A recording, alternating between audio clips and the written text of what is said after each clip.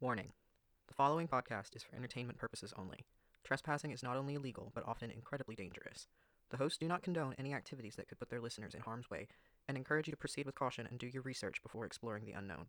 We cannot be held liable for any accidents, injury, or hauntings that may occur. Listener discretion is advised.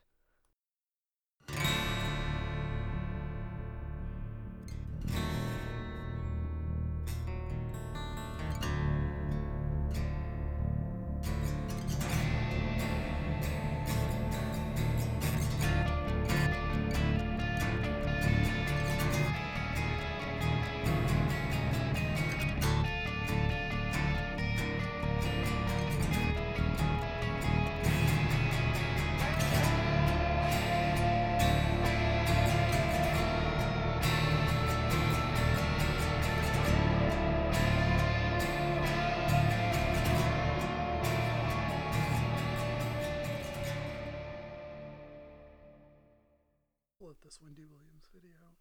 Oh, that's exactly what we need is some Wendy in here. Okay.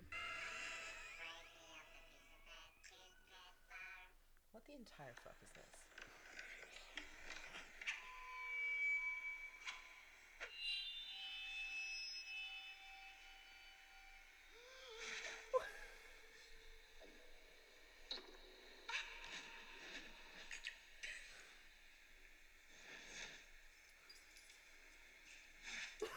What the fuck? No. Why? Shoot. What are you talking about? Shoot. Shoot. What are you talking about?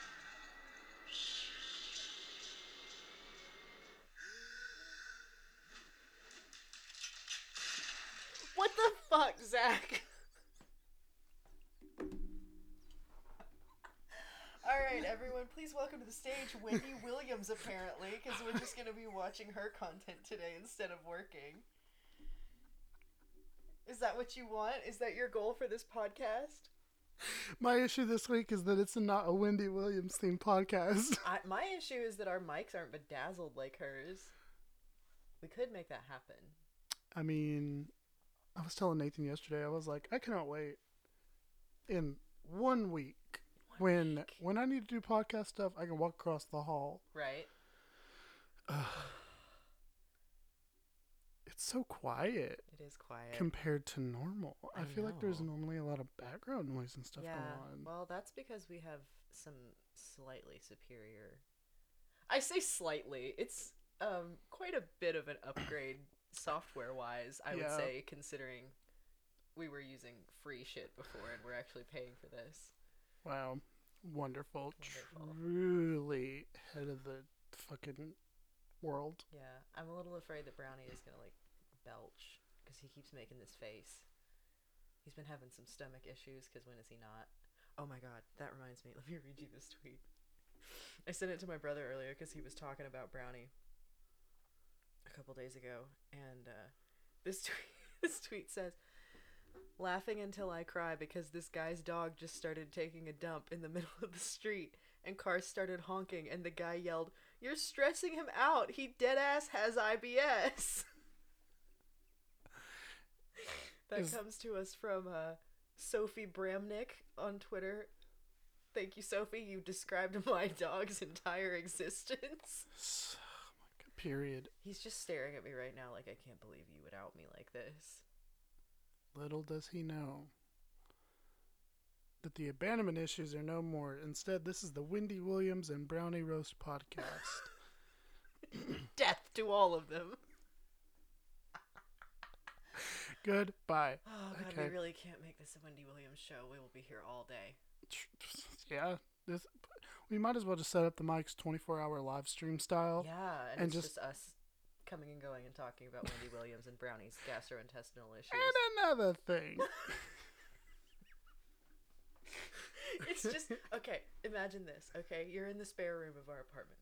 Or, well, it's a little disingenuous to call it the spare room. You're in the office.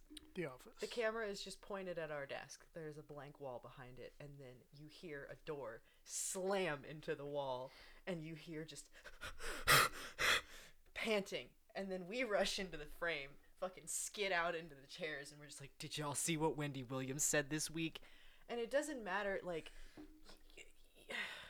it's always going to be something, you know? I feel like there does not go by a week anymore where Wendy Williams isn't doing some whack shit on her show. She's so funny. I love her so much. She's ridiculous. Problematic queen. I don't think she's problematic. Did you see that one where she was talking about that TikTok kid that died? Oh yeah, where she was like, raise your hand or clap if you know him, and Clap like if you've nobody heard of him. clapped. Anyway, he's dead. Like, Wendy. I have more Instagram followers than him. You Anyway, do? no. Oh, is that what she said? That's what Wendy. She was like, wait, I have more Instagram followers than him. Jesus, Wendy. Anyway, he passed away on Monday. God, what a mess. All right, well, let's get into this mess. So, yeah, you better chug that monster. I still got a little bit of Red Bull left. We have a nice color palette going on today. Yeah. Bestie. All right. Ooh, get up in that. It's our ASMR channel You now. scared Brownie. I feel like we make an ASMR joke like once per episode. Probably. Did I tell you my boss was like, I'm gonna do ASMR from now on? Is that his new career goal? Yeah, he's gonna start an OnlyFans where he like steps on food, and he's also gonna do ASMR. But he told me that I had to edit it because he can't handle the sounds. Like he didn't know what it was, and I showed him the pickle eating video that woman did. I don't know if I know about that. I'll show you I don't later. know if I want to know. I'll show you later. Pickles But gross me out. she just like bit into the pickle, and it's one of them honking ones too. And he was like very upset about it. I think that's one of my favorite things about like the ASMR community as a whole. Not like I'm very in depth with it. Like I don't know much about it, but people either just love it or they just fucking hate it. Like visceral hate.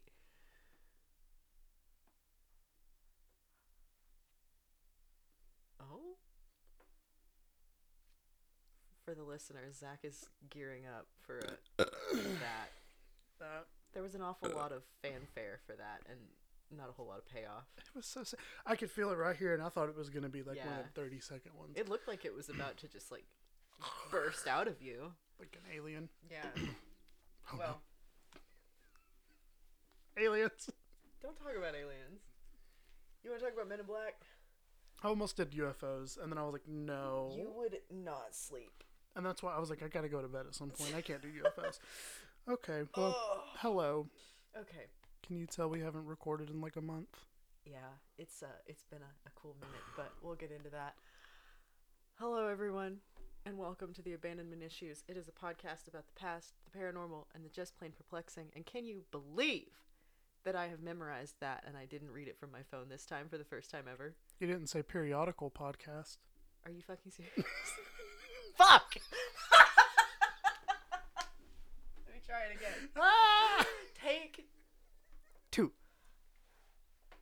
I was so proud of myself. Fuck you, stop laughing. I'm so mad. Ugh. Are you done? Like, is it over? The confidence. Anyway, I'm good. Now my resolve is shaken. I don't know if I can go on. Hello, everyone, and welcome to the Abandonment Issues, a periodical podcast about the past, the paranormal, and the just plain perplexing. And I got it that time. And I didn't look at my phone. Everybody please Period. clap for me at home. On the first take. Yeah, no, I'm probably going to leave the fucked up one in there, but... Oh my god. Who are you? Oh! I don't even know anymore, man. I'm Em, and I'm here today with... I'm the other one, Zach. And we have some stories for you today if we can get through to it. We're struggling a little bit. God. It's been a long time. How long would you say? We recorded when my brother was still here, and that was like over a month ago. Yeah, That was the last time. Yeah, it's been a hot minute since we've actually recorded. Oh my god. Lots has changed. Yeah. I mean, not really, but Yeah, the more things change, the more they stay the same. um, But we do have a lot of shit going on in our lives right now. We're as of let's see, as of right now, it is August 22nd when we're recording this. This should come out like I don't know in like a week and a half from our actually recording date. But we are actually about to move into an apartment together. they were roommates. Oh my god, they were roommates! Oh my god. So that's fun and exciting. The stress of moving though is like, I hate moving. Here's a question for you. What's up? How many times in your life have you moved? Okay, so I moved out of my parents' house because okay, if we want to get into it. So when I was born, my parents had like a single wide trailer. Right. And then whenever my mom got pregnant with my sister, they upgraded to a double wide trailer. Okay. And then I lived there up until I was 19. Okay. And then from there, I moved into an apartment with my friend Kim. From there, I moved back home. Moved into the house with Audra. And then moved back to my parents' house. And then I've moved into a new apartment. And then now I'm moving in with you. So 7. Okay. I counted the other day. I'm sitting at about 10. Nice. Because there was the house I grew up in, the house we moved into after that one, my mom's. No, sorry, there was another one after that. My mom's current house, and then I moved into and out of college dorms 3 different times. Yeah.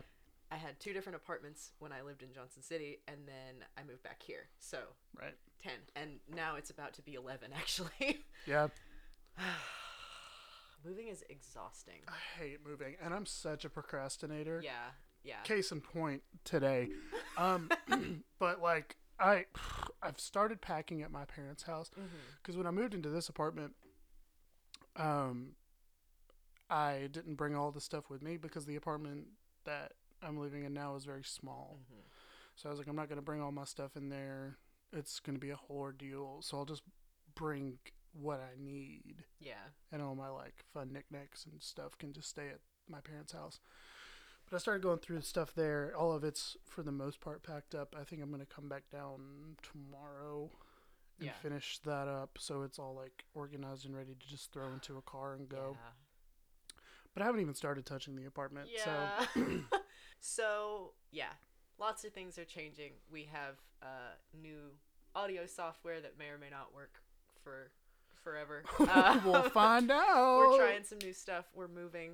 We got a lot going on. Brownie is sitting between us looking very sad right now. He's got a big storm coming. That poor kid. Poor kid. He's not going to know what to do. Yeah. But he loves Zach probably more than he loves me. So we've been talking for like 15 minutes, so we should probably get into it. All right, let's get into it. So who's going first again? I don't remember. Well, that's a good question. What are we even doing? My one story, the Cole story is going to be super long. Okay. So I figured what we could do is do the bummers first. Okay. And then bring it home with the happy ones. Okay. But also, I guess for the listeners, that won't really come to fruition until the next upload. Yeah, you're gonna have to wait like a full month to get closure.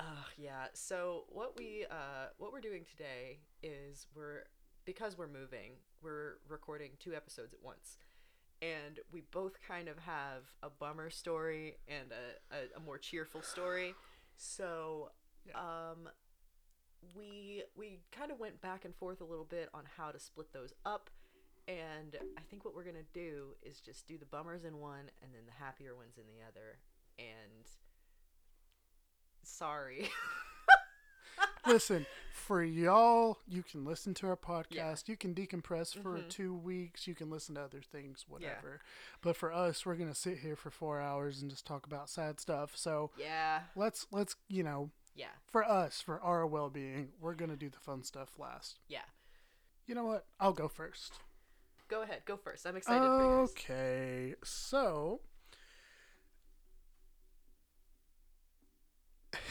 Did you forget how to podcast? I did. It's been so long. Okay.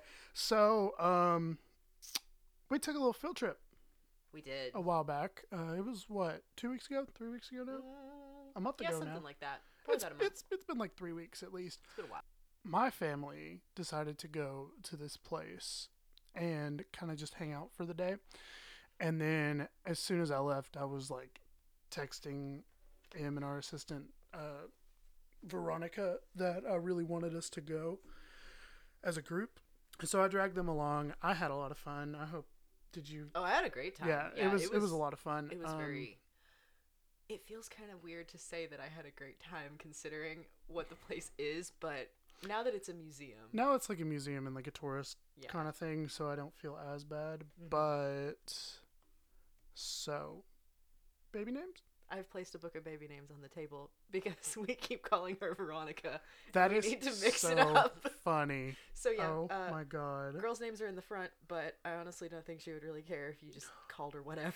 Sharon, Sharon! Mika, Mika. Ivory. I love that. Okay. Yeah. It's to clarify, it is my parents' book of baby names that they bought when I was like being considered. So they're from 1996. Oh, baby. Okay, anyway, so the thing that I'm talking about today is, drumroll please, Brushy Mountain State Penitentiary. Woo! Oh god, it's going to be so sad. Yeah. Okay, so a little bit of backstory on Brushy. So Brushy Mountain State Penitentiary was opened in 1896. It was a maximum security prison that remained operational up until 2009. It's located right against the Cumberland Mountains in the small town of Petros, Tennessee in Morgan County. Brushy was opened in 1896 after the aftermath of the Coal Creek War, a protest of coal miners that took place in the Coal Creek and Bryceville, Tennessee area. Before we can really get into Brushy, though, I kind of want to start with the Coal War just a little bit, just to kind of lead into it. So, coming off of the Civil War, like all the states in the South, Tennessee was very poor. Yeah. In my notes, I have poor with a capital P. Yep. In an effort to bring job opportunities to the state, post-war railroad systems were built, and the opportunity to begin mining the coal was more accessible, the coal in the area. The state's way of keeping working costs low while maintaining a huge profit in the coal mining field was to lease convicts to mine the coal instead of paying miners. This practice, known as inmate leasing, began in 1866, and the state would then lease the inmates to companies that were willing to pay for the inmates' housing in exchange for their labor. Yikes, yeah. And so this all started in 1871. They began leasing convicts to Tennessee Coal, Iron, and Railway Company, shortened TCI, which was a large coal mining operation in the Cumberland Plateau area. This is where the conflict begins, because with these jobs going to these convicts because it was much cheaper, free miners were then out of jobs, obviously. Yep. In 1890, the election of several members of the labor-friendly Tennessee Farmers Alliance came to the miners and companies in the Coal Creek with demands.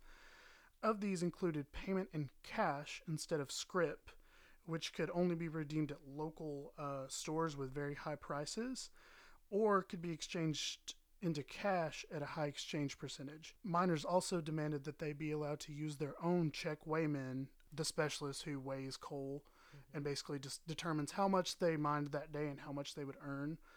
So they wanted to use their own check weighmen instead of the ones that were provided by the company. Okay. Since state laws already barred scrip payments and company-hired check weighmen, most mine owners accepted the terms put forth. However, Tennessee Coal Mining Company, TCMC, which operated a mine near Bryceville, Tennessee, refused the demands, and then on April 1st, 1981, then shut down. 1981. 1891. Oh, okay. Sorry, that's going to be so confusing. 1891. Then on July 5th, TCMC reopened using leased convicts from TCI. This caused tensions to rise to new heights, and it wasn't helped when the company tore down miners' homes and then built a stockade in its place to house the convict laborers. Oh my god. I'm just. There's so many parallels. Y'all better get into it. We're talking coal today, Yeah, baby. this is really.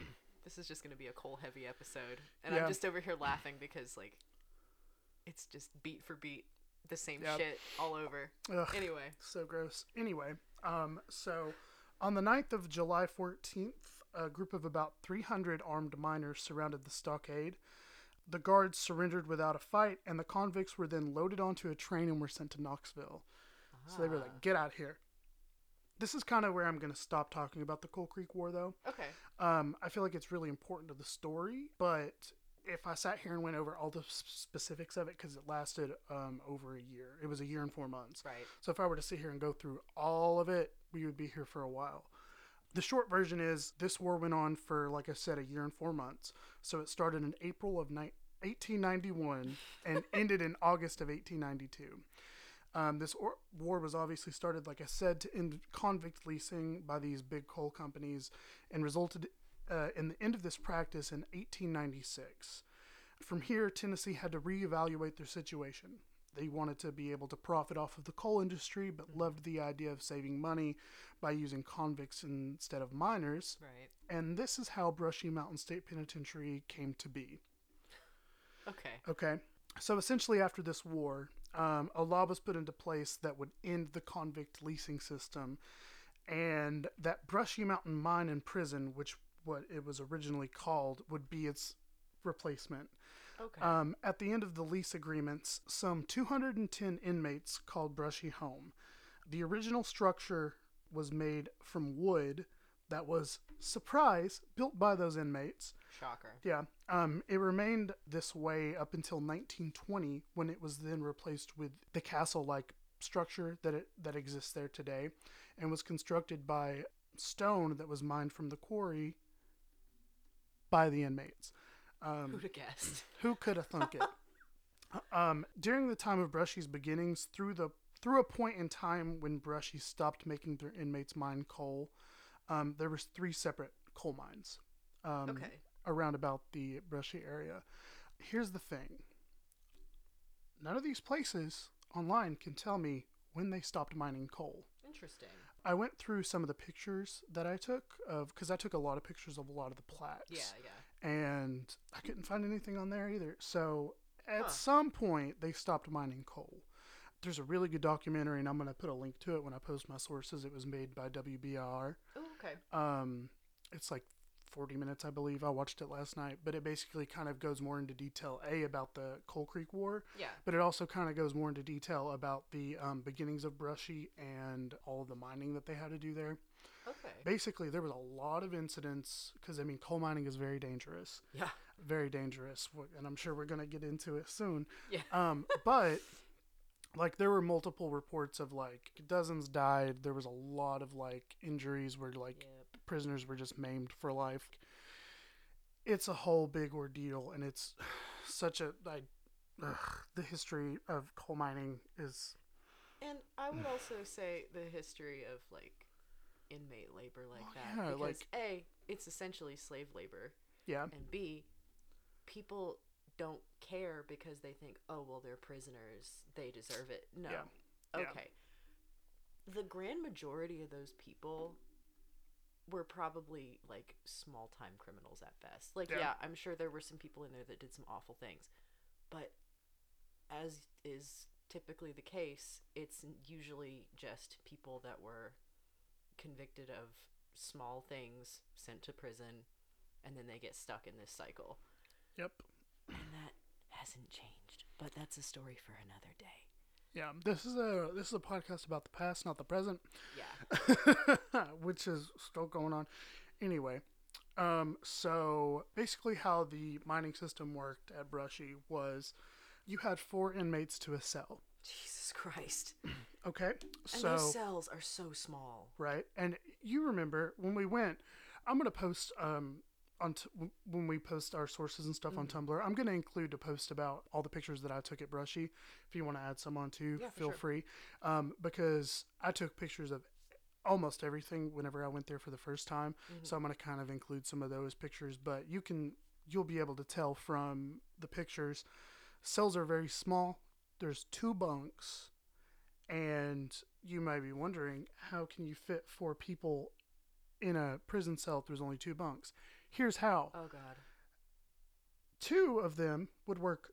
They worked 12-hour shifts in the mines. No. So while one set of prisoners were sleeping, the other ones were in the mines working for 12 hours. After their shift was over, they would come back, they would eat, and then they would go to sleep for 12 hours while the other set would go to the mines and work. What the fuck? Yeah. So people were working in the mines all hours of the day. I am just. I. I don't even know what to say. Holy shit. Like, this place is Rotted. rotted. It's such a mess.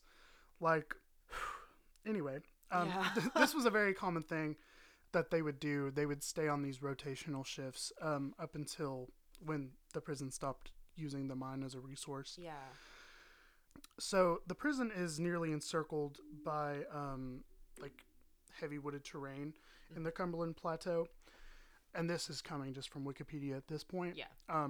So escape attempts were infrequent and almost always unsuccessful. That's the reason why they wanted to put it so far in the boonies. Yeah. Because, that I mean, makes sense. you remember it's right up against the side of a mountain, so Yeah. it was really hard to escape. Yeah. Perhaps the best known escape attempt occurred on June 10th of 1977 when James Earl Ray, the assassin of Martin Luther King Jr., escaped with 6 other inmates by climbing over a fence. If if any of you all ever go, they have a museum section, and they have the ladder that they used to like hop the fence. When you were telling us that they had the ladder, I was expecting, a ladder, like 2 rails with slats in between. Nope. It's just a bunch of PVC. It's like half a ladder. Yeah, it's got like it's like piping. It's like piping materials like fitted together. I said PVC. I'm sorry. It's like metal. It's like metal plumbing pipe. pipe. Yeah, That's what I meant. and it's like it's got a hook on the top so that they could like hook it onto the fence, and then there's like I think 2 rungs maybe. Yeah, it's crazy. Wild. But so essentially what happened there was very like cliche of like they had some prisoners start a riot and cause a bunch of trouble, and so Distraction. while all the guards were over there, they hopped the fence. So Ray had escaped and was captured less than 58 hours into this like rugged mountain terrain of 8.5 miles from the prison. The prison closed in 1972 after a strike by prison guards protesting unsafe working conditions. It reopened in 1976. Get this. Oh no. Brushy Mountain was the only unionized prison in the state. Huh. The union worked closely with the state legislature to provide working conditions with correctional staff across the state. Under Governor Lamar Alexander's attempts were made to squeeze the union out of existence, but his efforts were fruitless. Additional attempts were made over the years, but were proved fruitless also. That's a weird wording in Wikipedia. Many efforts to close the prison were attempted long before the 2009 closure. In 1998, Brushy Mountain Prison was administratively joined with Morgan County Correctional Complex. With the joining of the 2 institutions, both became unionized. Okay. So, in 1980, Brushy Mountain ended its long-standing function as a maximum security prison and assumed a mission as a classification facility. In its final operations, it had a capacity of 584 and was used as the state's reception/classification and diagnostic center of East Tennessee. It housed all custody levels of inmates, although it retained a maximum security designation due to the 96-bed maximum security annex located within the prison walls. These 96 beds were used to house the state's most troublesome inmates. The last warden was Jim Worthington. I cannot believe that there were that many people in there. Like, having been in there. And I know Yeah. you said the thing about like the rotating shifts and stuff, but I cannot 96 people in that max security? That's like the one. That's that little Wait a baby minute. Wait, one. wait, wait, wait, wait. Wasn't that one the one that was like up on the hill that we couldn't go into though? Well, that was Death Row. Oh, that okay. So Okay. So that was part that of it, was though, that right? was that one where they had that outdoor. Yeah. Yeah. Okay. Yeah. So that is insane. Yeah, and also keep in mind if you ever do go tour, they only let you go into 2 stories of Yeah. the main like prison wings. Yeah. Okay. So that's fair. there's 2 more floors that are up there. Maybe 3. I think it's 2 Yeah, though. Okay. So there's a little bit more room than what you see, but it's still It seems so tiny. yeah, it's insane. So the prison officially closed on June 11th, 2009. Its functions were transferred to the Morgan County Correctional Complex. In 2018, Brushy Mountain was reopened to the public for tours, private events, car shows, and concerts. Brushy also houses a distillery that produces moonshine, vodka, whiskey, and liqueurs. Liqueurs. Very tasty. So, from here, I'm going to go into some stuff that we saw. Because that's just a Yes. general overview of the history of things, but going there and experiencing it is so amazing. Like, again, very tragic. A lot of people died there, obviously. Haunted as hell. Can we? Can I talk about the one that we potentially saw? Yeah. Okay. Are you going to talk about the whole? I am going to talk about the whole. Do you want to do that first? Sure. Okay. Okay. So, basically from here, what I'm going to do is I'm just going to kind of like describe the area, but also I went through and I didn't do all of them, but I went through and added some of the plaques that I took pictures of. Okay. And I kind of wanted to highlight on those a little bit, talk about them a little bit. But I'll go ahead and I'll start with the hole. Okay. So basically in the like basement Yeah. of this place, there was a place that was referred to as the hole. This was their version of solitary confinement. So this is what one of the plaques says. There's 2 plaques for the hole. So when Brushy opened in 1896, the hole housed disobedient and dangerous inmates for days, weeks, and even months at a time, if the warden deemed it right. The hole wasn't just about solitary confinement in a 6 by 3 by 8 foot space. It was far worse. Inhabitants were once treated to suspension torture, tied by their thumbs to pulley cords hanging from the ceilings, toes barely touching for up to 30 minutes. This went on until 1905. Yeah. 1905, when the practice was deemed inhumane by a state Senate commission panel. The size of the hole was then increased to a 4 by 8 by 10 space when the new prison opened up in 1933. Luxurious. Yeah. It was still a dreadfully dark dungeon containing just a mattress and 2 buckets. One for water, one for a toilet. Ugh. And this is the other plaque. Uh-huh. For roughly 70 years, countless prisoners marched time in the hole by scratching tally marks into the wall. With no heat or air conditioning, little ventilation, and hardly any light, release couldn't come fast enough, even for the toughest convicts. In fact, it was so dark inside, prisoners would lose their vision within days. Upon release, a fellow inmate would be assigned as a guide until their sight returned, usually within a week's time.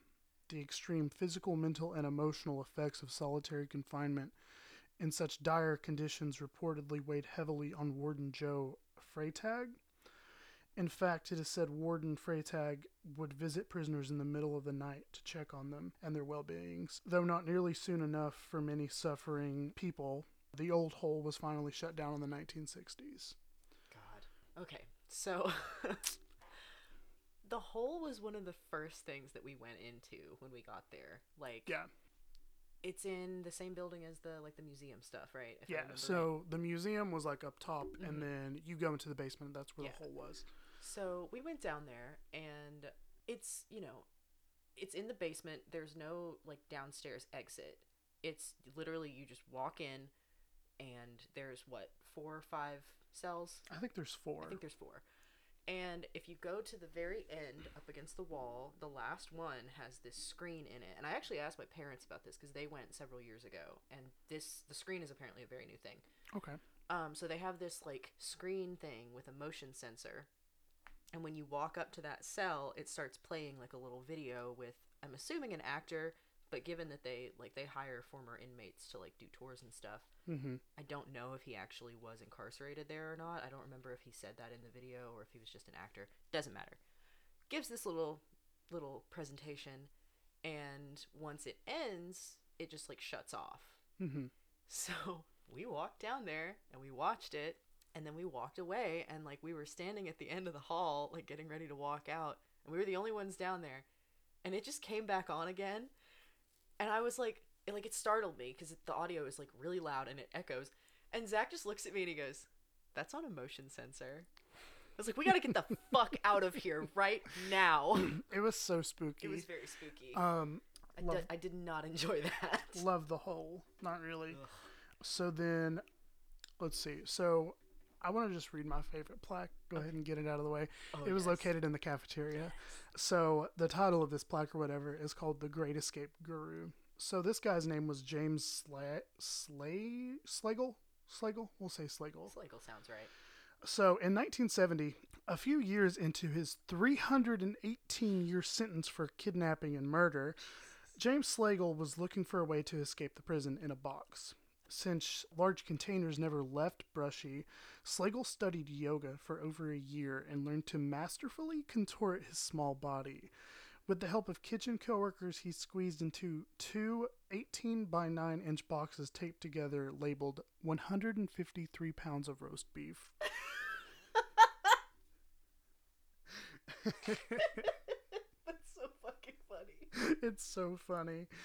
And the box was then placed among food in a flatbed truck. Once on the highway, he used the strength from his shoulders to bust out of the box and jumped out of the back of the truck to his freedom. Unfortunately for Slagle, he was spotted by an off-duty prison guard out rabbit hunting and was soon back in Brushy facing time in the hole. Oh my god.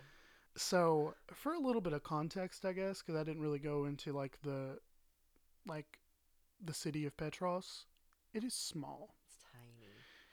It is small, and that documentary will kind of touch on it a little bit more, but a lot of people who lived in Petros worked at the prison. Yeah. So, very much the cliche of it's a small town, everybody knows everybody, Mm-hmm. but that's amplified to the max when everybody's working at the prison. You'll know when somebody escapes. Well, you think if he just like held out a little longer, if he just stayed in that box? I feel And, like he was a little bit too ready to go. I mean, that's fair, but was it? Did it say where it was going? Because if it was going to another town, he could have just waited. That's what I'm saying. He could have just waited. He was a little bit too eager. Yeah. He got ahead of himself. Everybody makes mistakes. I would say his first mistake was probably kidnapping and murder, but That next one was a big one. yeah. I hate it. Okay, so then we will go into the D block, which was the maximum security area. So if you ever go, there's one big main building which housed, the more normal inmates that weren't, held under such high security. Mm-hmm. There was an annex, though, however. It's just this kind of building that's off by itself. And there's two little hallways in there that have cells in them. And there's also an outside portion they're essentially just huge cages. And that's where that they would go to get their exercise in for the day. This is the one of the plaques from the solitary confinement area. So, not the solitary, excuse me, the high security, whatever. So, 32 solitary cells weren't nearly enough to serve a prison full of first-degree murderers who were as violent on the inside as they had been on the outside. When D Block was maxed out, the most serious offenders were sent to a sectioned overflow space in B Block. Life in solitary on B Block was similar to D, with one exception, a shared exercise cage. The entire prison went on lockdown as B Block's solitary population walked out to exercise. Considering these were essentially D Block status inmates, heading out for a few setups was a death wish. Once an inmate spotting a guy lifting weights pushed the bar onto the man's chest, just as his friend shoved a shank into his side. Killers weren't the only convicts in solitary B. There were also protective custody inmates, isolated for their safety. Dubbed as check-in, some were forced into protective isolation if death threats were made against them. Others, like convicted pedophiles, were often put in there out of fear. Either way, check-in wasn't something to brag about. Yeah. And then this is more on the D block. This is basically just touching on the outdoor exercise cages. Mm-hmm. So D block meant solitary confinement without privileges or interactions with any others, save the shift guards who brought their meals to them to eat in their cells. Yet there was a good reason men already serving time in a max security prison were assigned administrative segregation. They were incredibly violent, dangerous, or had tried to escape. Prison staff reviewed D-block prisoners' profiles monthly to clear them for release back into general population, but 9 times out of 10 they were denied. Most spent months, if not years, locked in one of the 32 cells, 23 hours a day, with only 1 hour of exercise allowed in the solitary outdoor cages. Inmates could turn off the light bulb in their cell for some shut-eye, but the walks, that's what it was called, the walk, the walks overhead lighting stayed on 24/7, and sleep was hard to come by because of the humming fluorescent lights. Lieutenant guards let prisoners hang bed sheets as barriers to help them rest, but mercy was rare in the new hole, as it was also deemed. Yeah. Ugh. Apparently, I didn't get a picture of the plaque about the exercise cages, but essentially what would happen was they would let them do their 1 hour of exercise. They would bring them out to these cages, put them inside, and then at about arm level and about ankle level, there were some holes. So what they would do is they would bring the prisoner in shackled, put them inside the cage, lock the door, and then flip those little metal doors down, unleash the shackles, and then the prisoner could have their 1 hour, and then they would come up at the end, get reshackled, and then let out. Yeah. So couple things just really quick. This is one that I debated talking about, but I feel like I should probably talk about it because why not? But this is going to be talking a little bit about the discipline that took place here. So Brushy was notorious for its dangerous housing and labor conditions. One of the most unfortunate facts of prison life was the manner in which the guards doled out disciplinary action. Whippings were commonplace and carried out using a 4-foot leather strap attached to the end of a baseball bat handle. I forgot about this. I remember reading about this. Prisoners were beaten until welts appeared, then again and again, until those blisters were broken. Screams were routinely heard by the townsfolk nearby in Petros, and countless prisoners slept on their stomachs until the wounds healed. Whippings, I don't know why I said it like that. Whippings were officially outlawed in Brushy in 1965. 1965. Can you imagine living near that prison? I can't, honestly. And just hearing that. Obviously, the people that are experiencing that are dealing with much worse, but just being a neighbor and just trying to go to sleep and hearing that. The worst. Is horrifying. I have 2 more things real quick. Okay. One is a little ghosty. Okay. So I apparently didn't take a picture of this plaque either, but there's one plaque and it's on the 2nd floor of the just the normal cell blocks. Yeah. And essentially what it said was there was an incident at one point where the higher levels, they had railings, but there wasn't any chain link. There was no fencing, so things could just fall over the edge. Yeah. There was one incident where essentially a prisoner was jumped, stabbed, and then thrown off the edge to his death. So me and my mom read that plaque when we went, and then we circled around, and then we went around the other end of this area. So we got about halfway down, and we didn't realize that this was the same row where the plaque was. We got about halfway down, and then I just had this very uneasy feeling the entire time. And I was like, well, my mom was in front of me, and I was like, okay, let's pick it up. I want to get out of this. I'm done. This area specifically. And about halfway through, my mom just stops, and she turns around and looks at me and goes, do you feel dread? And I went, yeah. And she said, I feel it too. And I said, we're getting out of here. And then we both power walked to the end of the cell, the cell block. So that was fun. Not really. No. I was like, this is terrifying. You're also really scared of heights, right? Mm-hmm. Yeah, no thank you. Yeah, no. It wasn't, I didn't like those either. No. The last thing. Okay. We're going to end on a high note. Okay. Okay. We're going to talk about Geronimo. Oh, yes. Oh, my God. So, I was like, how can you possibly bring us out of this darkness? And then I remembered. well, I got two stories to end on a high note. Okay. So one of the most legendary of Brushy Mountain's residents was Geronimo, a wild baby fawn found by guards after it fell from a ledge into the yard. Despite his tendency to alert officials to illicit activity by huddling over prisoners playing, Geronimo was a beloved compadre in the 1960s, and the prison looked after him for years. He's so cute. With a known affinity for cigarette butts, orange slices, and lifesavers, Geronimo felt right at home inside the walls of Brushy Mountain. He was reportedly found napping in a prison cell once and even dined in the cafeteria. It was said that the guards would never dream of releasing him back into the wild because the inmates would likely riot and to protest. These men did not have much, but they had Geronimo. What a good boy. I love him. There's pictures of like a guard, like just like petting him. And he's so cute. He's so cute. Oh my god. That's pretty much it for Brushy.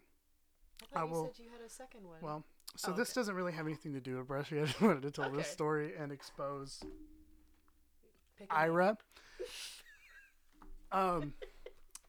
So when you get to Brushy Mountain, basically you walk in to the gift shop, and that's where you buy your admission ticket. And you go inside, you buy your ticket, and then you can either walk or drive up to the actual penitentiary.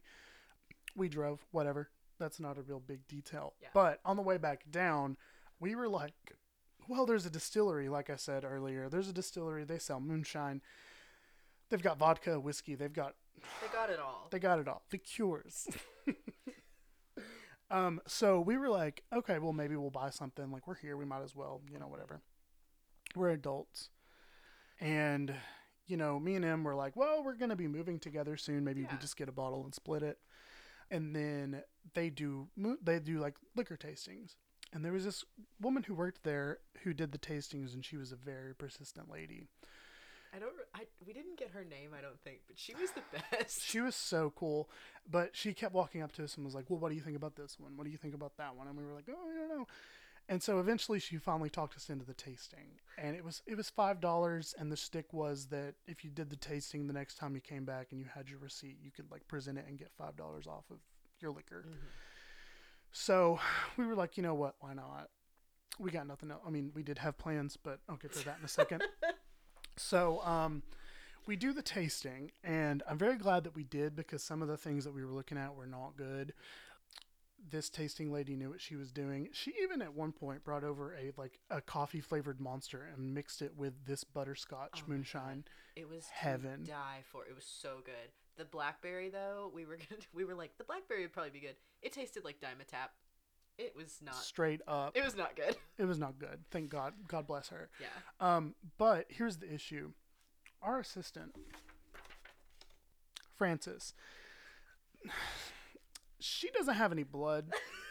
And so this little moonshine tasting that we did, to be fair though, this tasting was a little bit extra because she was just chill. She was giving us straight up shots. Okay. She had the little 1 ounce little plastic cups. She was filling them full. So we were getting some shots. Okay.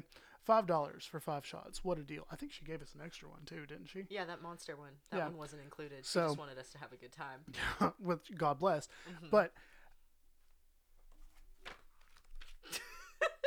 Kara's lack of blood got her drunk at the moonshine tasting. Absolutely turned.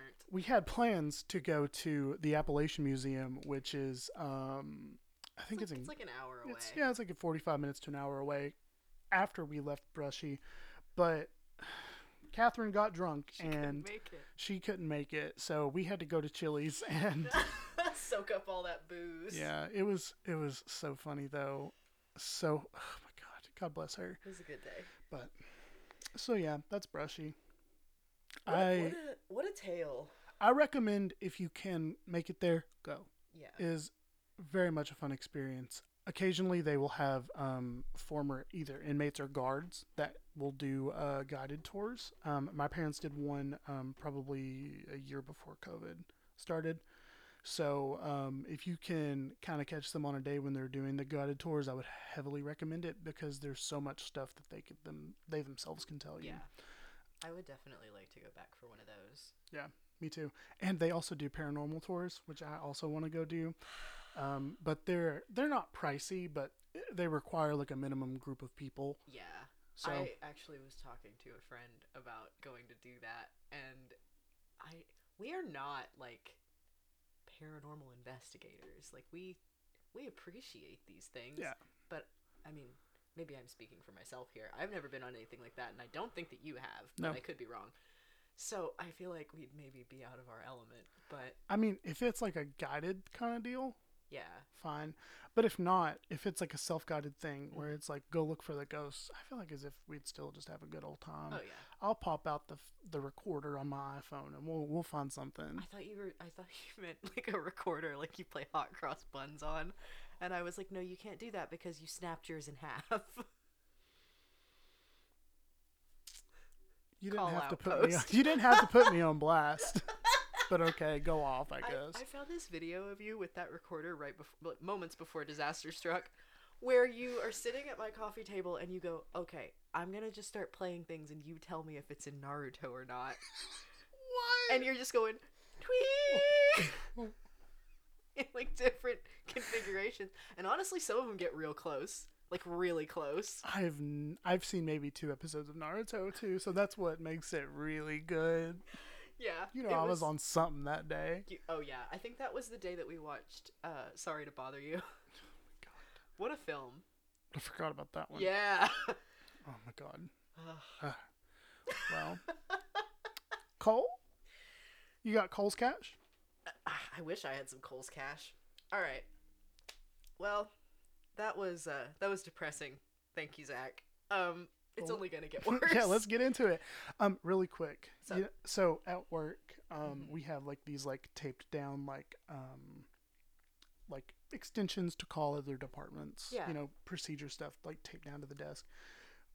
When we move, we just get a list of baby names and Yeah. tape it to the desk. Seriously. Ugh. I just this book. I would like to read. Tuesday. I would Tuesday. It was in there. Oh. Tuesday. I actually know someone whose name is Sunday. I know a guy whose name is Friday. We they need to have a convention and get all the days of the week together. We got Wednesday Adams. Yes. We got Friday. There's that movie, What Happened to Monday? What Happened to Friday? I don't know. It's something about siblings aren't allowed anymore, and there's like 7 sisters, and they all have different names of the week, and one of them gets kidnapped. T. I haven't seen it, but I remember seeing the trailer. Here are some trends in the 90s for baby names. Girls will get more boys' names, such as the once male monikers of Kelly, Stacy, Kyle, and Brooke. Boys will get fewer names that could be interpreted as female. Baby names are also becoming more serious, so we can expect more of John, Amy, James, and Mary, and a few less Kaylas.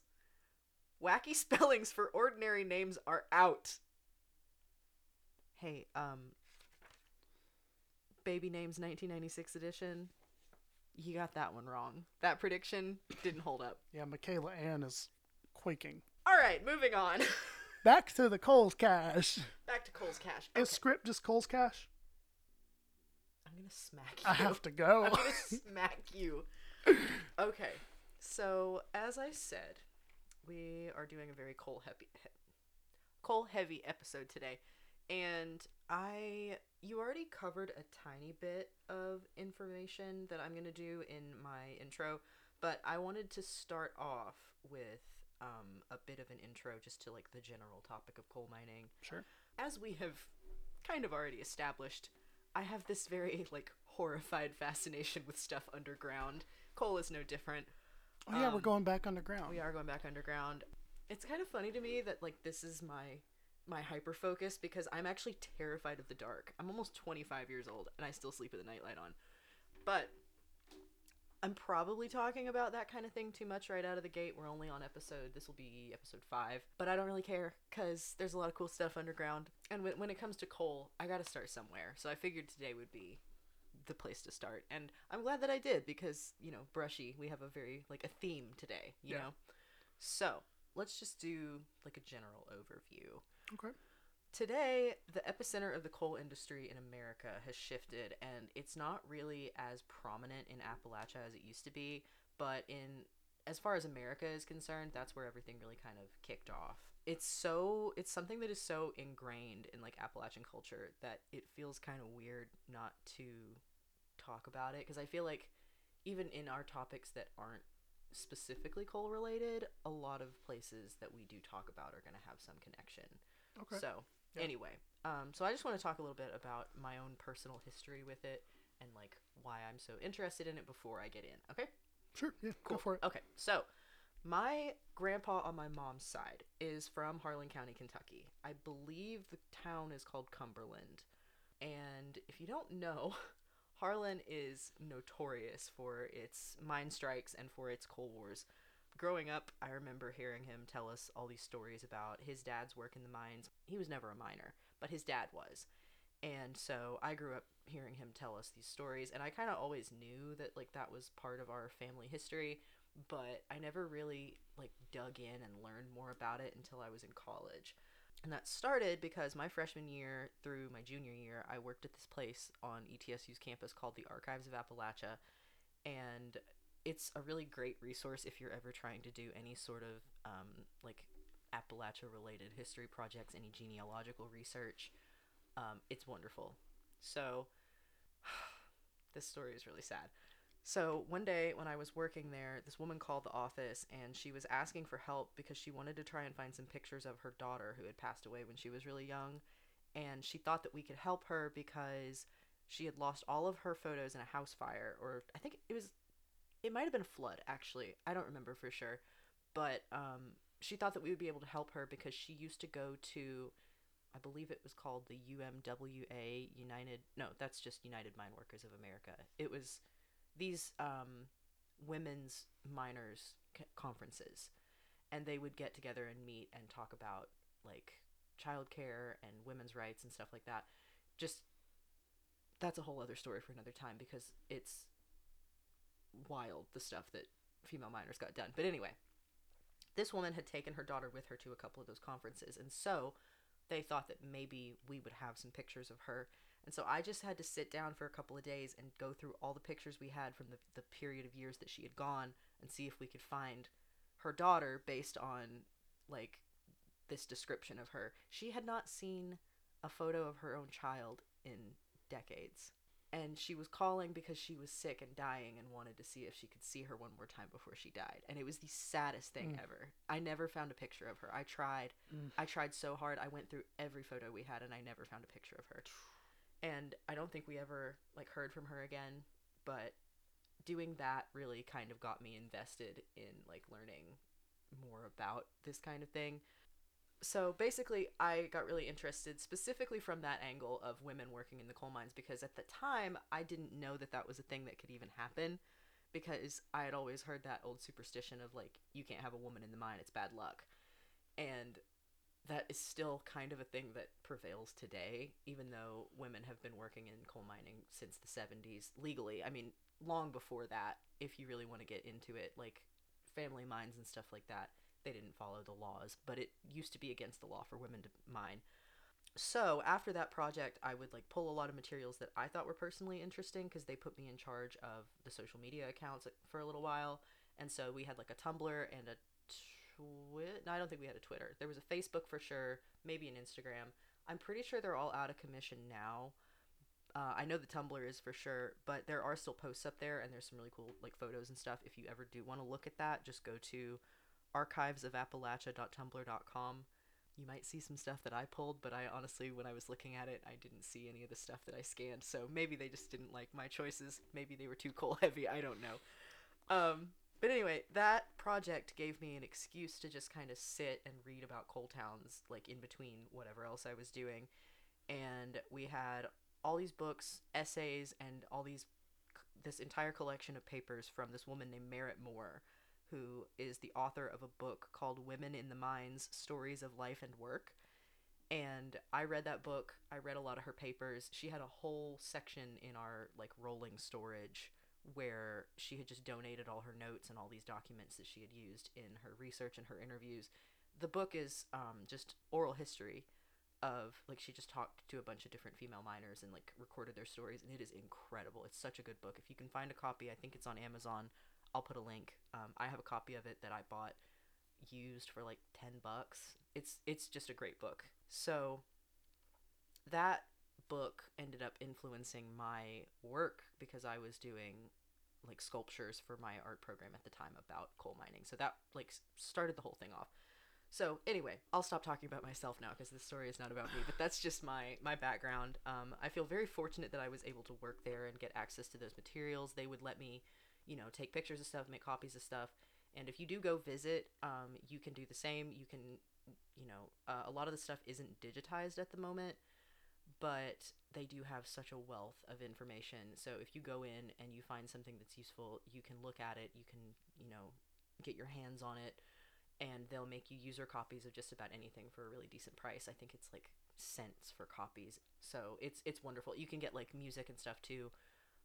It's just a great resource, and I was very lucky to get to work there. I also took some classes, like Appalachian Studies courses about coal mining specifically when I started doing my work on it. And I'm not going to talk about those a whole lot, but I did want to mention this one thing because it's something that I hold near and dear to my heart to this day.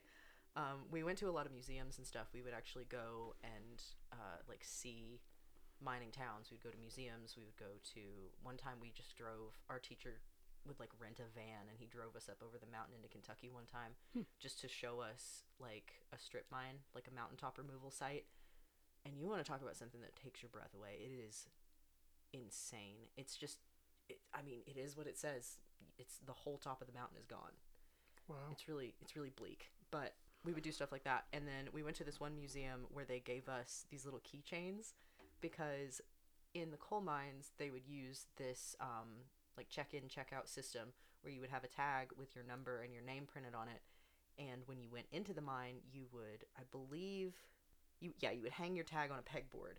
And if there was like a collapse or some sort of disaster, they would use that pegboard to know how many people were in the mine and how many people needed to be evacuated. And so when we went to that museum, they continue to like make those keychains and give them to people that come on the tour. And so I have so one. cool. It's really cool. It was such a like I had it like as the pull on my wallet for a long time because I just like I loved having it with me. It's just really cool. So I will look up in my notes at some point and post like what those museums were because I'm pretty sure the majority of them are still open. But there's a lot of different places like that you can go if you want to learn more about it. But let's talk about what coal mining actually is. I feel like most people probably know in general how this works, so I don't really want to get too deep into it, but I just feel like that also might be my own biases because I've been researching it for so long and maybe people don't know anything about it at all. So in essence, coal mining is any method of extracting coal from the ground. According to miningglobal.com, there are three primary types. Surface or open cast mining includes strip mining, open pit mining, mountaintop removal, dredging, and high wall mining. Room and pillar mining consists of extracting mineral across a horizontal plane, creating a horizontal array of rooms and pillars. And long wall mining accounts for roughly 301% of all underground coal production. This involves a cutting head that moves back and forth across the seam of coal. The coal falls onto a flexible conveyor belt for removal, and this method requires hydraulic roof support that advances as the seam is mined further. So bituminous coal is burned to generate electricity and has been used widely since about the 1880s for this purpose. In this episode and in every subsequent episode, pretty much, I'm going to be talking about American coal mining specifically, but similar practices are used globally with, minor differences. In America, commercial mining is believed to have started around the year 1730 in Midlothian, Virginia. From the 1980s until 2005, American mines made up around 20% of the global coal production, producing somewhere in the neighborhood of about 1 billion tons of coal a year. Wow. According to the National Mining Association, the average American uses around 3.4 tons of coal per year, and around 60% of the U.S.'s electricity is still generated from burning coal. In 2010, the U.S. was the second highest coal producing country worldwide, and also possessed the largest coal reserves in the world. And now we are starting to see this shift towards more sustainable forms of energy like solar and electricity, like from, what is the word? Like hydro. Yes, hydro, thank you. But in 2008, George W. Bush said that coal was the most reliable source of energy, and that is still quite a prevalent opinion, especially in Appalachia, where it's still very much a lot of people's livelihoods. In 2012, exports peaked at 117 million short tons and then declined to 63 million tons in 2015. For most of the 20th century, like I said, Appalachia was the center of American coal production, but that has since shifted out to the western United States. The Powder River Basin in Wyoming and Montana is the region in the U.S. that is now producing the most coal. In 2007, it produced 436 million tons of coal, more than twice that of West Virginia, and more than the entire Appalachian region overall, which is bonkers. So, that is some statistics, a general rundown of what coal mining is. And now we're going to get into what my actual story is, which is the Harlan County Coal Wars, Ooh, let's also get into known it. as Bloody Harlan. Oh, great. Yeah. For this story, we're going back to the Great Depression. On February 16th, 1931, the Harlan County Coal Operators Association cut their employees' wages by 10% to keep from operating at a loss of profits. This was during the Great Depression, like I said, so miners that were working for this company were already living in extreme poverty, and this was yet another harsh blow to their livelihoods. As we've said, mining is extremely dangerous, but there wasn't really much choice. If you wanted to survive in this place, you had to do it. That was the best way to make money. So there was a great deal of unrest with the miners and employees following this cut, and the United Mine Workers of America tried to step in and unionize the workforce. But of course, this did not bode well with the mine bosses, and they fired any employee that they discovered to be in the union or even suspected in an effort to squash the effort. However, this had the opposite effect, and most of the remaining workers were pissed and went on strike in solidarity with those who were fired. Hell yeah. In the cases of most mining towns, mine companies owned everything. Houses, businesses. We already talked about scrip a little bit. Essentially, it was monopoly money that helped the coal companies keep the monopoly because, as Zach said earlier, there was a really high exchange rate if you could even exchange it for cash, and it was like everything was so expensive. There was markups on all the products, and there was basically nothing you could do unless you were able to like leave town to go shopping somewhere else. But even if you could, if you were solely paid in scrip like some people were, you didn't have any money, you know? So Yeah. that was very much the case in Harlan. To quote Wikipedia, the coal town was established by out-of-state corporations and fueled by cheap labor provided by European immigrants who came to Appalachia in search of work in the growing coal industry. I didn't include this in my notes because I don't remember reading anything about it in this particular story, but I will also add that in a lot of cases in the American South and Appalachia, coal companies exploited the shit out of black people who were trying to escape segregation. So who would have ever seen that coming? Who'd have thunk it? Yeah. In Harlan County, there were only 3 incorporated towns that were not owned and operated by the mining companies. Everything else was their territory. And when the firings and the strikes started, many of those towns accepted refugees from coal camps that they were trying to escape. There were politicians and business owners there who didn't like the fact that they had no control in the company towns, so they took pity on the striking workers. At the height of the strikes, only 900 miners were working in Harlan and 5,800 were idle. Those who continued to work and break the strike were protected by armed guards who were given full deputy privileges. Legally, they could exercise their power not only on the mine property, but out in the rest of the town as well. Yikes. Thank you.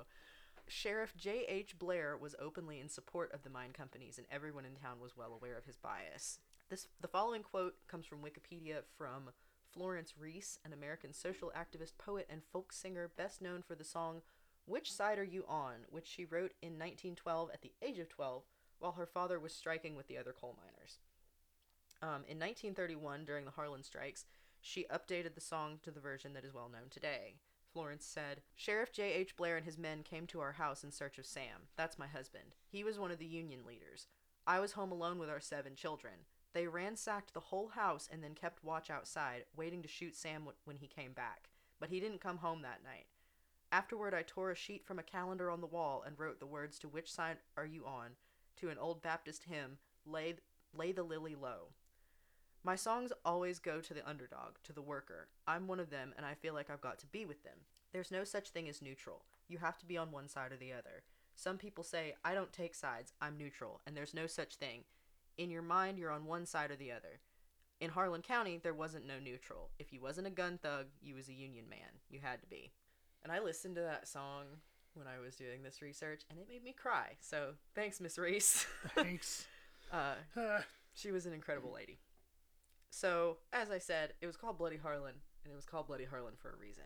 This is not the sort of striking situation that made primary use of signs or chanting to achieve goals. Those things may have been used, but this was during an era when company owners did not even pretend to give a shit about the health or the well-being of their employees. And they only mattered if they were working. Once they stopped, there was nothing to be done but to mow down the obstacles in the way of making more money. I really don't want anyone to think I'm being like paranoid or hyperbolic when I say this. It's very much fact. The people who participated in these strikes fought tooth and nail for their rights, and they were literally gunned down by the police and by their employers' men, like the guards, just for the crime of asking to be paid what they were owed for their work. So, that is what happened. I'm starting to get really mad. Private guards, police, and striking workers exchanged gunfire in the streets. Strike breakers, also known as scabs, were attacked and beaten by miners for their betrayal. What is said to be the most violent, unprovoked act by strikers, the Battle of Evarts, occurred on May 5th, 1931. A group of miners ambushed a group of company men in their cars and shot at them. 1 striking miner and 3 of the company men were killed in the shootout. After that, the Kentucky National Guard was called to intervene, and the strikers expected them to help them because they were the ones who, while they had started this particular altercation, had more than enough reason. They had been provoked too many times. But that's not what happened. The Guard crossed the picket line, and on May 24th, after a rally was tear-gassed and assembly rights were rescinded by Sheriff Blair, membership to the UMW began plummeting because people were they just didn't know what to do. Their resolve had been broken. By June 17th, the last mine had resumed work, and it seemed that the union effort had failed. But after the failure of the UMW, the National Miners Union, or NMW, tried their hand at helping things out in Harlan. And I thought this was interesting. They were an openly communist organization in Appalachia in the 30s. Interesting though that may be, that ended up kind of being their downfall. They were a smaller organization than the UMW, but they were very passionate. 10 lodges were established in Harlan before they were even officially chartered, and they would do things like soup kitchens and bread lines, and they were trying to help people out and give them resources. But their attempts at walkouts and strikes didn't really go super well, and things fell apart for a number of reasons. This quote is also from Wikipedia, and I would just like to say, a lot of my stuff today did come from Wikipedia, but that's only because there is such a sheer volume of information on this topic that I needed something to keep me... Something concise. Something concise, yeah. So, if anything is incorrect on this, I apologize. I did look at a couple other sources, but Wikipedia really just had the best, most consistent timeline. But anyway, ultimately, a combination of events broke the NMU's foothold. Local labor organizers, many of them clergymen, learned of the communist leadership's animosity towards religion and denounced the organization. Young Communist League organizer Harry Sims was killed in Harlan, and the American Red Cross and local charities, who had been unwilling to take sides in a labor dispute, began giving aid to blacklisted miners who were unemployable, as the NMU's financial troubles necessitated the closing of its soup kitchens. So, in 1933, the 73rd U.S. Congress passed the National Industrial Recovery Act, or the NIRA, a labor law that authorized the president to regulate fair wages and prices that would stimulate economic recovery. This seemed like a really good thing. It was part of FDR's New Deal and would have protected workers' rights to unionize and outlaw discrimination in firing based on union membership. However, again, it was not especially successful. Around half of the mines in Harlan were run open shop from October 27th, 1933 to March 31st, 1935. Open shop essentially means that unionization is allowed, but it's not required in the workplace. It would seem, because of the NIRA and because of that open shop acceptance, that things were kind of going in favor of unionization, but it was not at all over. Just because they were allowed to unionize didn't mean that the bosses were happy about it, you know? Right.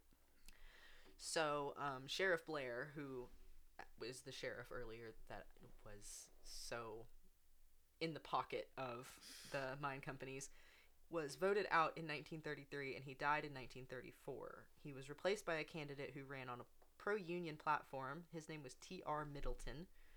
And even with him in power, someone who seemed to be in support, once again, on December 8th, 1934, the National Guard had to be called into Harlan. Their presence was requested by the UMW organizers because they were being threatened by bosses and by deputies.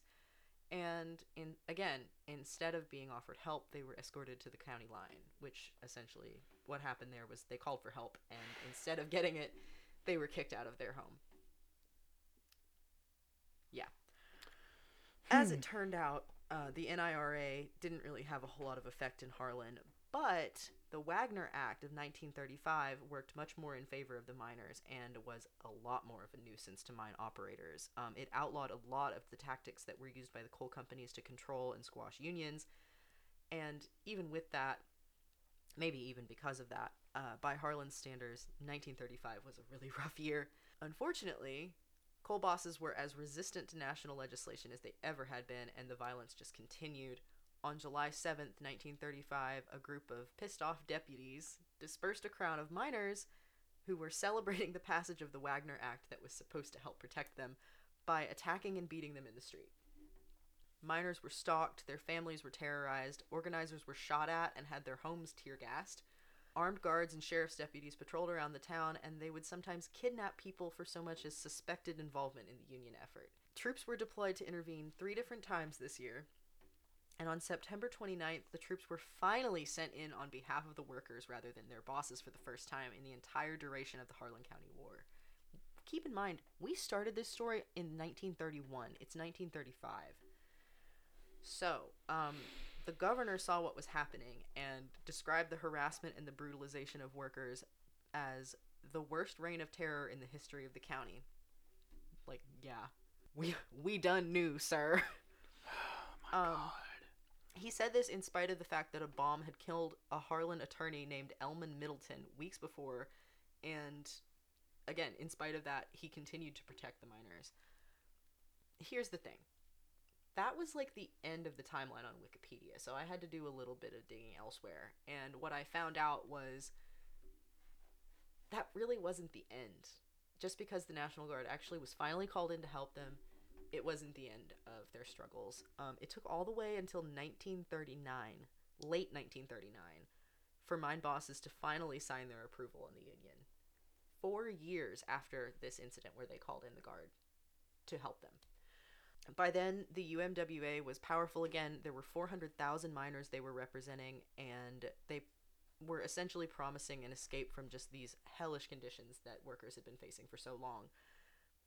And, like I said, that's not to say that things were perfect. Harlan and many other mining towns in Appalachia and the world over would continue to experience horrible injustices and exploitations. Nothing in this life, especially not in terms of capitalism, is set in stone, and unionization is no exception. Just because they had this one victory doesn't mean that it's going to stay. It's something that you have to keep tending to and keep maintaining, and though they fought really hard for it and they did win, it wasn't over after that, and that's something that is still very true to this day. Now, I was talking about this earlier, about how mad I got writing these notes.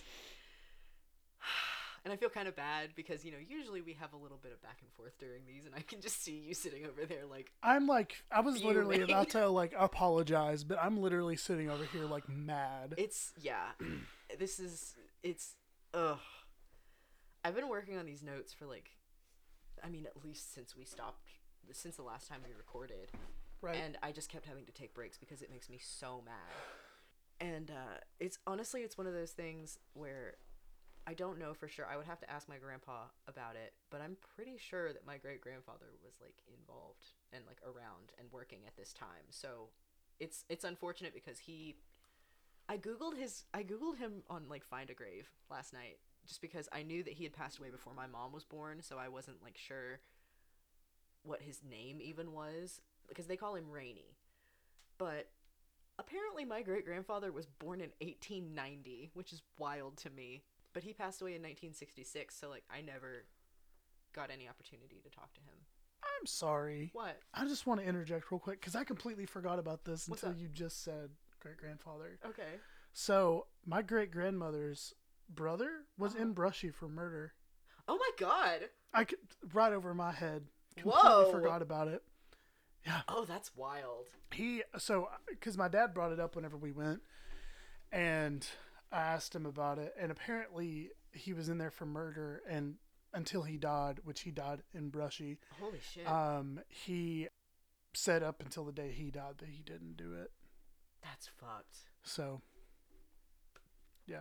Wow. I'm sorry. But, No, oof. I'm glad you got that in there because holy shit, we have some personal connections to both our stories this week. Hey!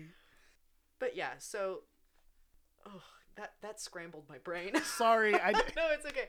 And I was like, on the way here, was like, I need to talk about my like great Yeah. uncle or whatever he Yeah. is. Just Wow. forgot. Anyway, I'm so sorry. No, it's okay. So yeah, I never really would have gotten to talk to him about it. I would be curious to do that, but you know, he's no longer with us. But on the topic of unionization and how hard it was for people to just get basic rights. Like I said, this is something that still goes on today. People still struggle with this kind of thing in a variety of different industries, not just in coal mining. We've all probably by this point heard about the Frito-Lay protests, where workers were striking because they wanted to get some relief from ludicrously long work days. I'm pretty sure payment was also an issue because when is it not? People are never paid enough for what they're working. Workers endured a number of horrible things, including what they called suicide shifts, which were 2 12-hour shifts in a row with only an 8-hour period of rest between them. As of July 26th, 2021, the Frito-Lay strike is over, but according to Yahoo News, a 2-year contract was drawn up that eliminated suicide shifts, guaranteed workers 1 day off a week, and granted workers a 4% wage increase over the next 2 years. 4% over 2 years. And I don't want to disparage. I'm disappointed, and I know a lot of people that worked in those strikes, like, tried so hard to get something. I know that a lot of people are disappointed too, because that's a fairly small concession. I mean, they did get some results, but after all that struggle, it's kind of disheartening that they weren't able to get more, I guess. Some said that they felt pressured into voting in agreement with the terms because they were running out of money and they didn't have any health insurance. Yeah. But I would like to say it is a start, and I think that their resilience and the bravery that they showed in doing these protests and in striking like that is monumental, and they're very much inspiring other people to do similar things. Right now, like I said, we're recording this on August 22nd of 2021. Nabisco is also striking nationwide. I believe I read they have like 3 bakeries and there's several distribution centers, and I think at every location people are striking right now. In the second quarter of 2021, Mondelez Nabisco earned over $1 billion. They had record-breaking profits during the pandemic, and they are currently trying to cut pay and benefits for their workers in their facilities. During a panini. Like, what the fuck? Right in front of my Panda Express? Yeah! God. Like, oh my god. I could really go on about this because these are not the only places that are doing unionization efforts and protests right now, but I know that we were already kind of gone. I've more than popped off already, so I'm gonna stop. But I would just like to say, without their workers, companies and corporations have absolutely nothing. A CEO sitting on their ass behind a desk could and never would shoulder the weight that their quote-unquote low-level employees do, and they don't deserve to be paid astronomical amounts of money while the people that are actually doing the work for them are living in squalor. By definition, according to unionplus.org, a labor union or trade union is an organized group of workers who unite to make decisions about conditions affecting their work. Labor unions strive to bring economic justice to the workplace and social justice to our nation. unionization is not at all an outdated concept. It is absolutely not something that is limited to coal camps or any more, dangerous line of work. Literally anybody can benefit from unionization. And I feel like a lot of people don't know that, and you should. So make of that what you will. Take that to heart. I think that it's incredible to see the things that people are doing right now to take back what they're owed. So this is just one of the many stories that comes out of Appalachian coal towns, and just one of many stories about unionization. I plan to talk about more of this as we go. I don't know. I honestly, like I said, this was just my starting point. I don't even know where to go from here, but I'm really happy to finally get this one out because it has some very, very personal significance. So I hope you enjoyed it, even though it was depressing and made me really mad. We're both heated. Yeah, I'm really fucking heated. But that is the end of that. Well, How do you feel? I'm so mad. Yeah. It's like you said, normally there's some back and forth. I literally just sat over here in my chair this whole time just breathing. Yeah. Like, what else can you do? And I hate to say it, like, that is one of the more notoriously, it's kind of widely considered to be one of the worst ones, but it's not unique, it's not the only time that something like that happened. And I would say, I don't know what makes me more angry in terms of the coal strikes and such, the blatant violence or the blatant negligence, because there is one story that I want to cover about a flood that happened that killed hundreds of people.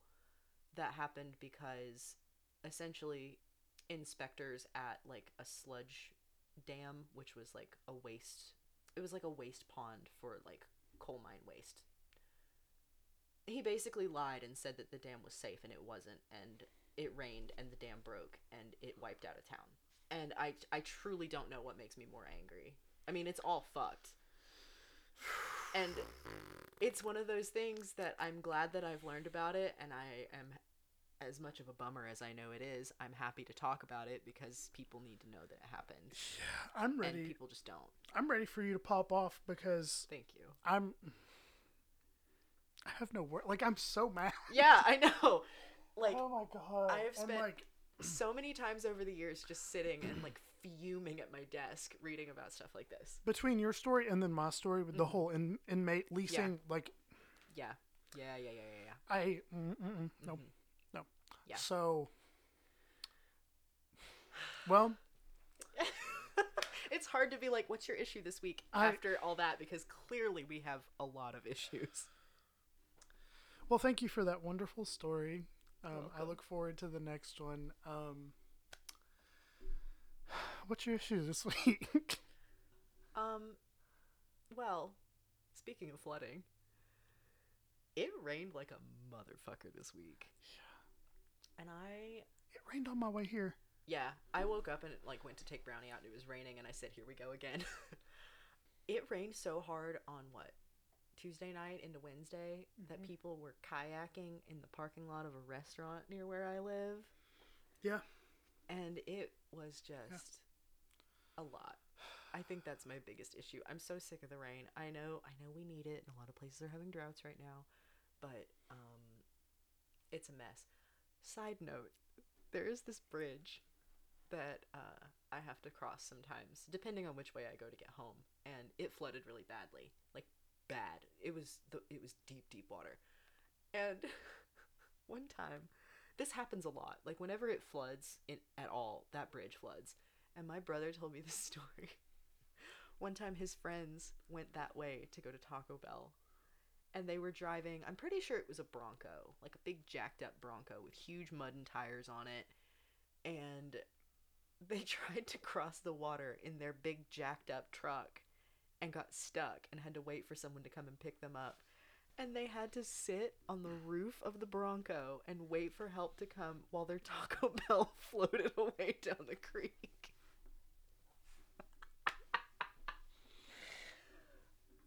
They lost a soldier that day.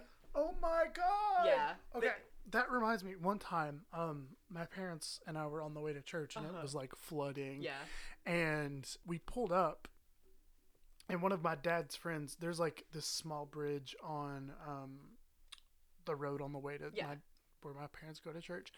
And it's a bit elevated. Yeah. Like, as you go over, like, it's a small bridge, like, just a couple feet. Yeah. This guy that was friends with my dad got up on the bridge and couldn't get over the other side because of the water. So he was just sitting on top of it, like you would, like, stand on a rock, like in a river. And my dad was like, "Do you need help?" And he was just like, "I'm just going to sit here until the water goes away." Oh my God. Islands in the stream. Oh my God. Well, what's your issue? I forgot. I haven't even told my issue. You haven't. Okay. So, like we said earlier, we're moving. And also, like I mentioned a couple episodes back, the branch where I currently work is shutting down. Yeah. We're coming up on the end of it. I think I have like 2 weeks left. Right. And so we've kind of started packing things away. Okay. Throwing away things that don't need to be that don't really need to be sent to home office or anything. Well, on the very top shelf of some of our storage, we had this storage bin that was full of decorations for like Christmas, Halloween, that sort of thing. And my boss hates holidays. He hates decorations. He told me in his apartment he has one painting on the wall. What? One painting on the wall, and it's because his sister painted it for him. As an art major, I am horrified. Like, and this man's...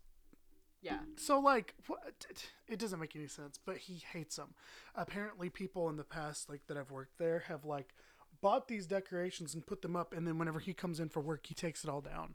Like, he's a Scrooge. Holy shit. So, there's this huge storage tub up on the top shelf of all this storage stuff, and... he was like, "Well, does anybody want this stuff?" And I was like, "I want the storage tub because I'm moving, so like it's a free storage tub." And it's the one that I brought today, by the way. Okay, that's a nice tub. Right. So I was like, I'll take the tub. And he was like, "Well, that's fine. You can have it. Let's dig through everything and see if there's anything that anybody wants." And it was just like cheap, like you can buy it at Walmart for 99 cents. Right. Like, there were a couple scarecrows in there that I was like, well, my mom might like them. And she did. She liked them. She put them in her window. But there was a Christmas tree. There was little snowmen, Halloween decorations that you pin to the ceiling that like dangle down. All this stuff. He would pull it out of the box one at a time and be like, "You could really use this for decoration in your new apartment."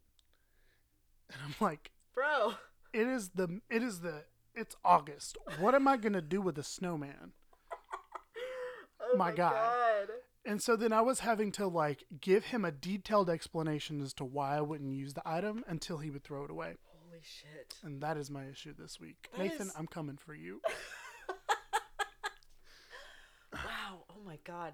I've never met anybody that hates decoration. He's such a Scrooge. Like, I don't usually decorate for Christmas, but that's mostly just because I'm lazy. Yeah. You remember my Christmas tree? Do I? The one at the house that I had with Audra?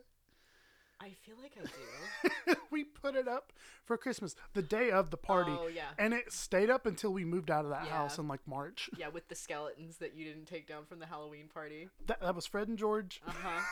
And we put Santa hats on them. Oh my God. Oh, the Santa hats. Those were also in the box. Ah. Yeah. And those American flags. Yeah, I kept the Santa hats. Oh my God. We're going to have a Christmas special.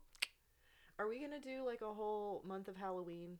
Do you think? Because I feel like that's what I want to do. Yeah. 100% yes. My friend told me this like local urban legend that I really want to cover. I'm very excited about it because I Googled it and I was like, this is whack.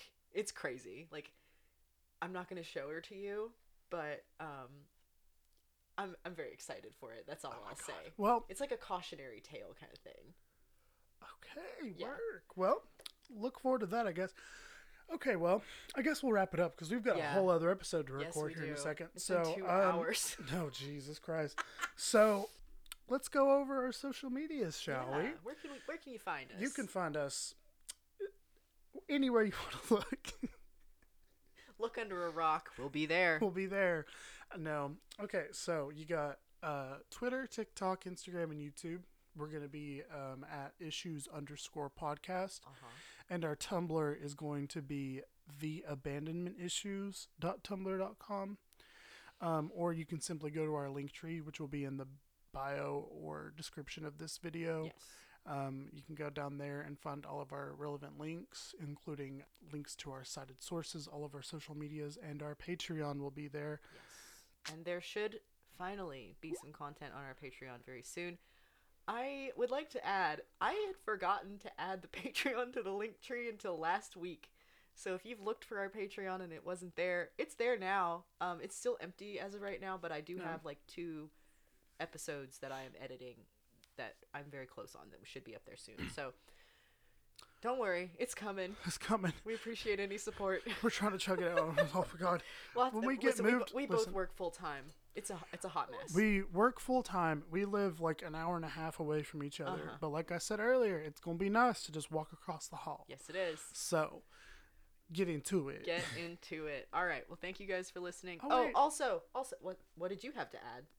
The submission email. Oh, yes, I totally forgot. Yes, we have a submission email. If you have any stories that you want to tell us about anything, I mean, coal mining, that's a big one right now. Ghosts, any abandoned houses, anything like that, you can send us an email at tellusyourissue@gmail.com. Any spooky ghost stories you want to share during our Halloween month? Yes, send us some spookies. I also would like to say, our theme song is done by my brother Adam. You can follow Adam on Instagram at the Devil's Workshop Recording. I said recordings. Recordings. The Devil's Workshop Recordings. Don't go to the recordings one. That's There's my gonna new be some- Instagram. There's going to be some satanic corn on there, so don't go there unless that's your thing. And yeah, I think that about sums it up. So We're done. Zach is checking We're out. done. This is our last episode, I think. He's done with my bullshit. I quit. Okay. I'll see you tomorrow. All right. Bye. Thanks, guys. Bye.